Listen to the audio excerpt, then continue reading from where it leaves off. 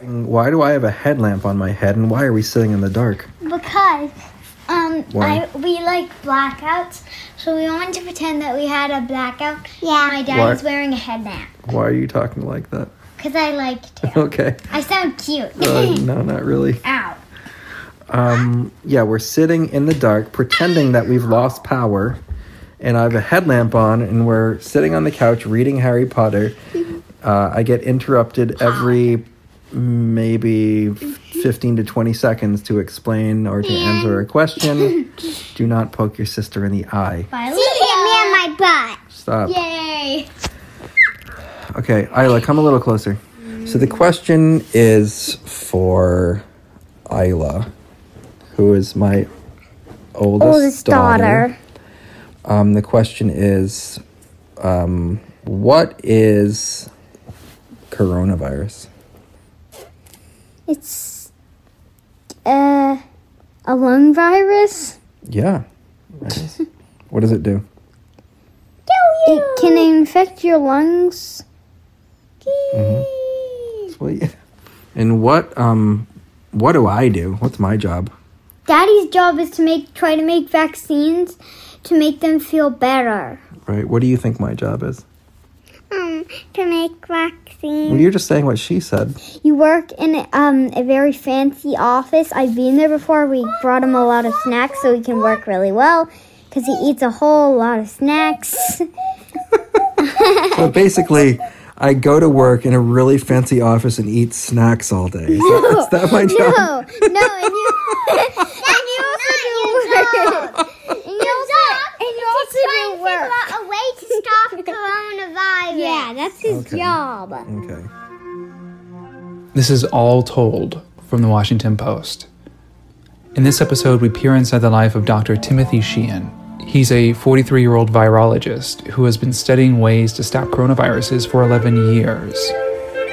Now, he's racing to develop drugs for this current version of the virus that we all know that's swept across the world. Do you think I work too much? Am I always at work? I think I'm not saying that it's bad, but you do work. I feel like you work too much because you're there like 5 hours a day, and I feel so sad. Daddy is recording this. Yes, thank you. Tim lives with his 2 daughters and wife, Anna, in Chapel Hill, North Carolina. He's recorded himself from May 21st to the 28th. Here's Tim in his own words.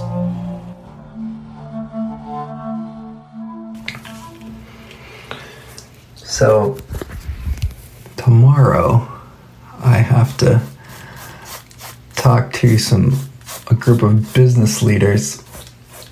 And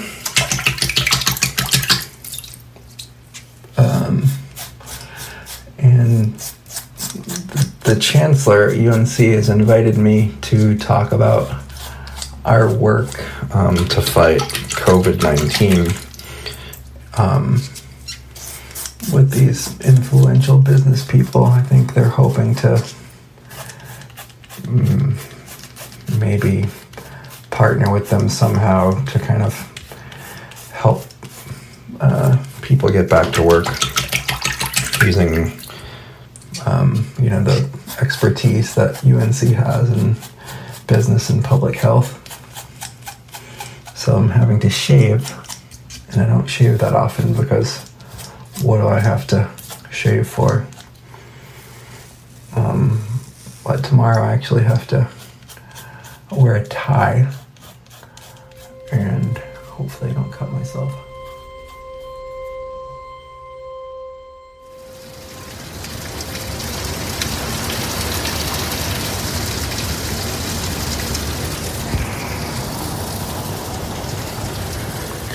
It is pouring out, and it is 11:38 and time to go to bed.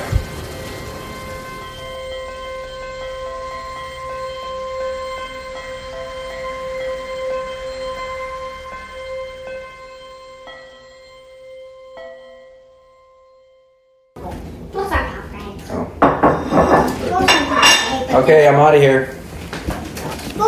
Hopefully there are no more disasters. Bye, Dad. Love you. Love you too. Peace.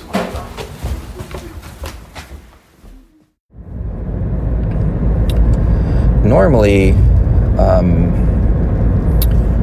I used to like listen to NPR or listen to the news on the way to work, and today I'm obviously not doing that. But it got to be, especially like in January, February, it got to be so depressing I'd end up basically like crying on the way to work every day, which is not really what you know, the headspace you want to be in when you're trying to work with deadly viruses. We're trying to basically study SARS coronavirus 2, which is the virus that causes COVID-19. We're trying to study its biology. At the same time, you know, the lab is leading an effort to evaluate the frontline vaccines, antibodies, and antiviral drugs. So I'm just walking to the lab. It's a beautiful day. The sky is kind of blue. The birds are out.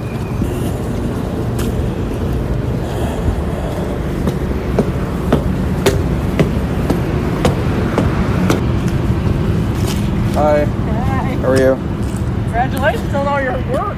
Oh, thanks. Yeah, I was glad to see they were in clinical trials. That was unexpected.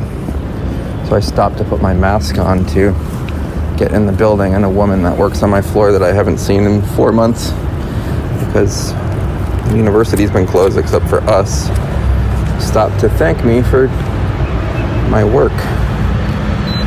That never happened before the pandemic. Morning. Hey, good morning. How are you? Doing pretty good.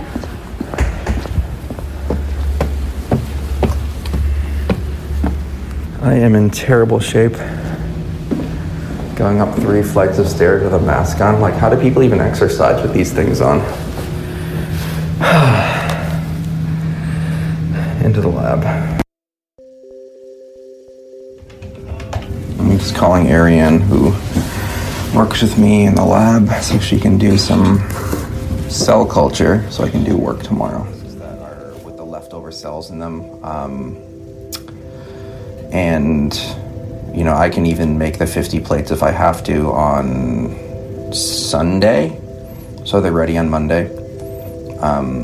But, you know, let's just get through the 24 plates and the 596 well or whatever that you're going to make. So we just finished this call with the chancellor and lots of business leaders from big companies, big international companies that have home bases here in North Carolina. I think it went pretty well. I think people just want to know what to expect as things start to open up and how they should be dealing with people returning to work in physical spaces, and it's just really hard to tell people what might be the right thing to do, because even if everyone is really good about social distancing and hand washing and wearing masks, I think it's just inevitable as people get together more that we'll see more cases crop up. One other thing is that one of the drugs that we had been working on for the past 4 years is about to go into clinical trial here at UNC, and I think maybe at Johns Hopkins as well. Tim's lab helped develop the drug remdesivir. It reduces recovery time for COVID-19 patients, but it doesn't seem to help patients admitted with severe cases of COVID-19. His lab also developed another antiviral drug effective against the coronavirus. It's been fast-tracked to clinical trials on his own campus in North Carolina. Normally the things that we do don't usually translate into some product or something that could save somebody's life in their lifetime. So that's really an interesting thing that's happening now. Having these people getting treated across the street is just mind-blowing.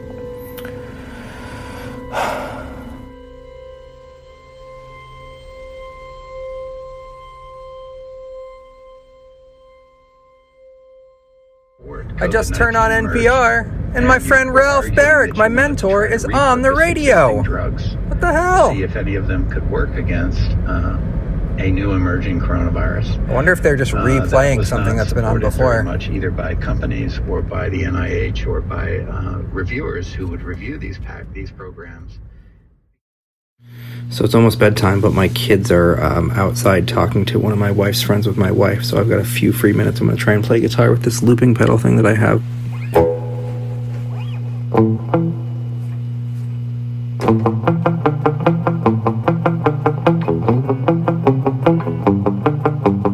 So it is Saturday morning, 7:48.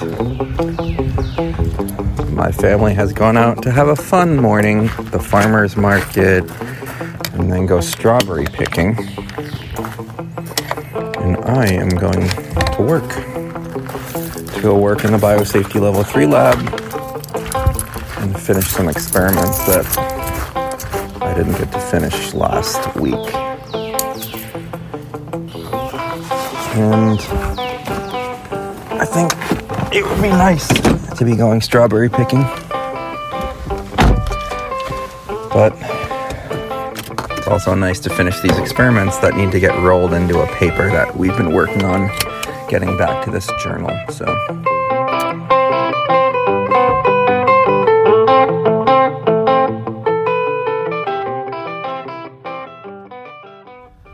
I just got to work, and all of the parking spots behind the building that we usually take, most all of them are taken. But the fact that the parking lot is full means that lots of people are doing work, and they're all from the lab that I work in. I'm going in. So, we've known each other for 3 years now, Tim. I think it's time that we get serious. When am I going to meet your parents? Well, right now, maybe never. With this whole pandemic thing. Yeah, that's very old. true. I don't want to endanger anybody. No. So anyway, work. Yeah, we work here.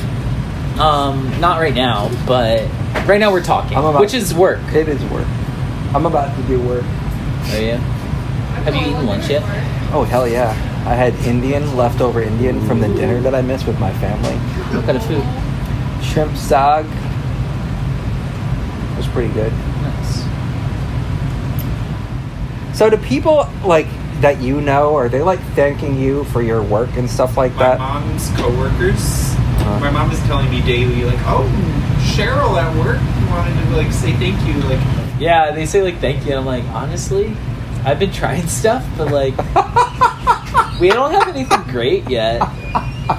Not to sound, not hopeful, but... it's getting there. It's getting there. It's slow but steady progress.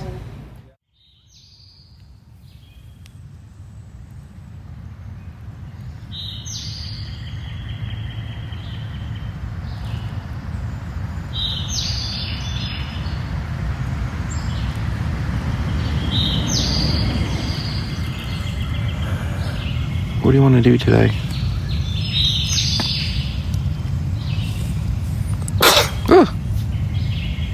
I don't know. So I have a call at 10. So if we went to Google Hop, we'd have to go maybe we would have to leave at 8 for me to get home in time. What? We can wake up because I stayed up until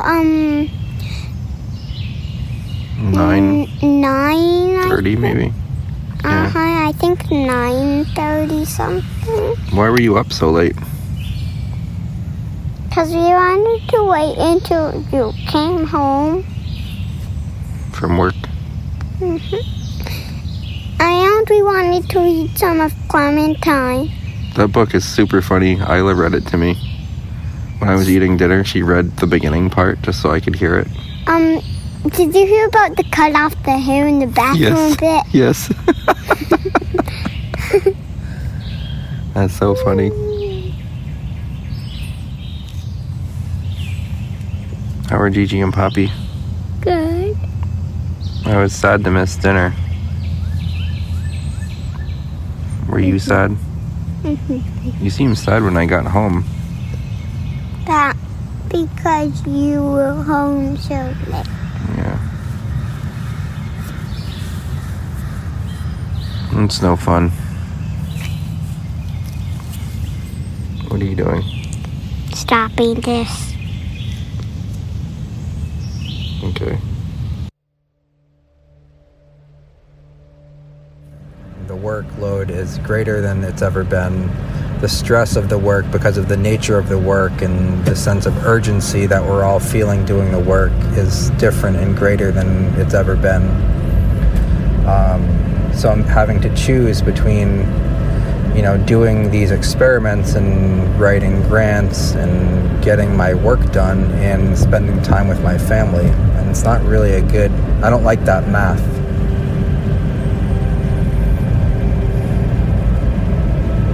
I don't know. There's no way out. You just got to keep on trying to do your best.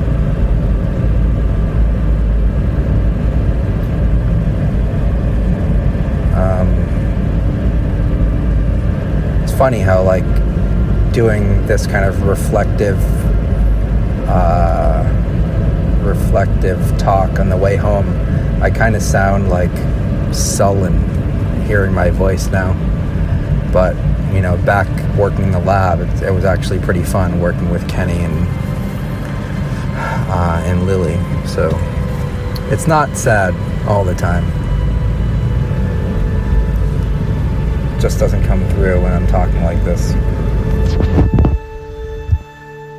recording thing is working, right? You see this red, like sound wavy. Okay. You have Here's Tim talking to his older brother, Michael. What have you been thinking of the media coverage of your little brother? What is it like? I think it's awesome. I think it's funny to read about, especially the GQ article. I thought was funny and informative at the same time. So that was a big turning point, a strange turning point where a biopic on a virologist is something that would interest the general public. Which I never, that's not a thing. It is now. And I think somebody, I can't remember which friend of mine, after they had read the GQ story, said something to the effect of, finally scientists are, getting their due, or something like that. Yeah.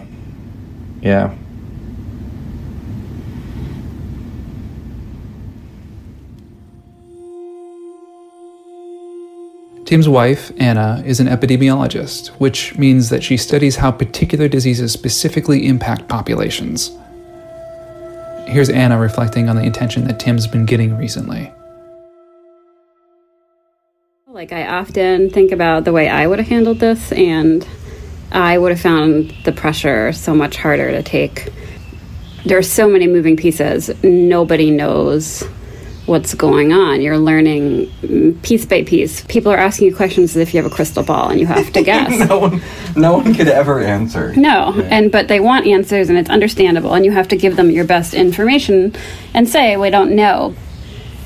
The pressure was something that really no one in your line of work is sort of ready for, right? That's the kind of thing you expect in more of a direct healthcare position. Right. But it suddenly felt like the work you were doing could, have a direct impact on people around you. And it was so overwhelming. And, the acute sort of attention and stuff will fade, but the pressure on your work, the funding of your work, the importance of your work is now forever going to be seen in a different light than it was before 2020.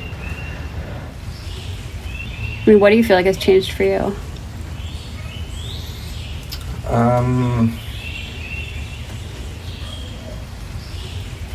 I don't know. I think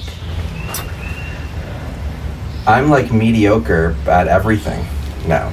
Well, I was pretty mediocre, like, at everything before, but, like, I think, like, it's hard to be home and be present and be a good dad. It's hard to try and help teach your kids when they're home from school and balance that with a mountain of work that is never done. Yeah, but you're being, like, way too hard on yourself. I still think even in the midst of this crazy time where there's so much change in your work and so much importance in the work you're doing, you're still super present with the kids. You still are home most nights making dinner, and then you help put the kids to bed, then you go back and you work till like 1 a.m. every night. It's not sustainable, but you're maximizing your time and I don't think you're doing badly at anything you're doing.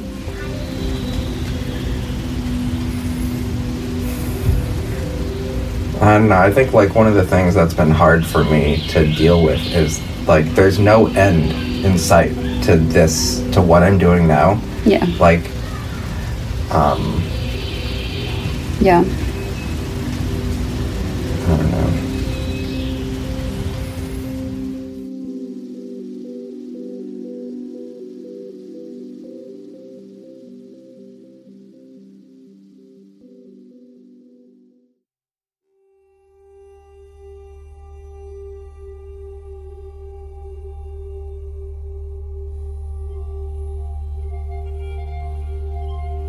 Thanks to Tim for sharing recordings that were condensed and produced by me, Bishop Sand. This episode was edited by Lillian Cunningham and Ariel Plotnick. This is the final episode in our special series of weekly audio diaries. But All Told will continue to bring you stories in the months ahead, both about the pandemic and about other news that shapes your life. You can still get in touch with us about how the pandemic has affected you. But we'd also like to know how these stories in this series have impacted you, what you've learned from them, and what you'd like to know from future series. So let us know at WashingtonPost.com/podcasts.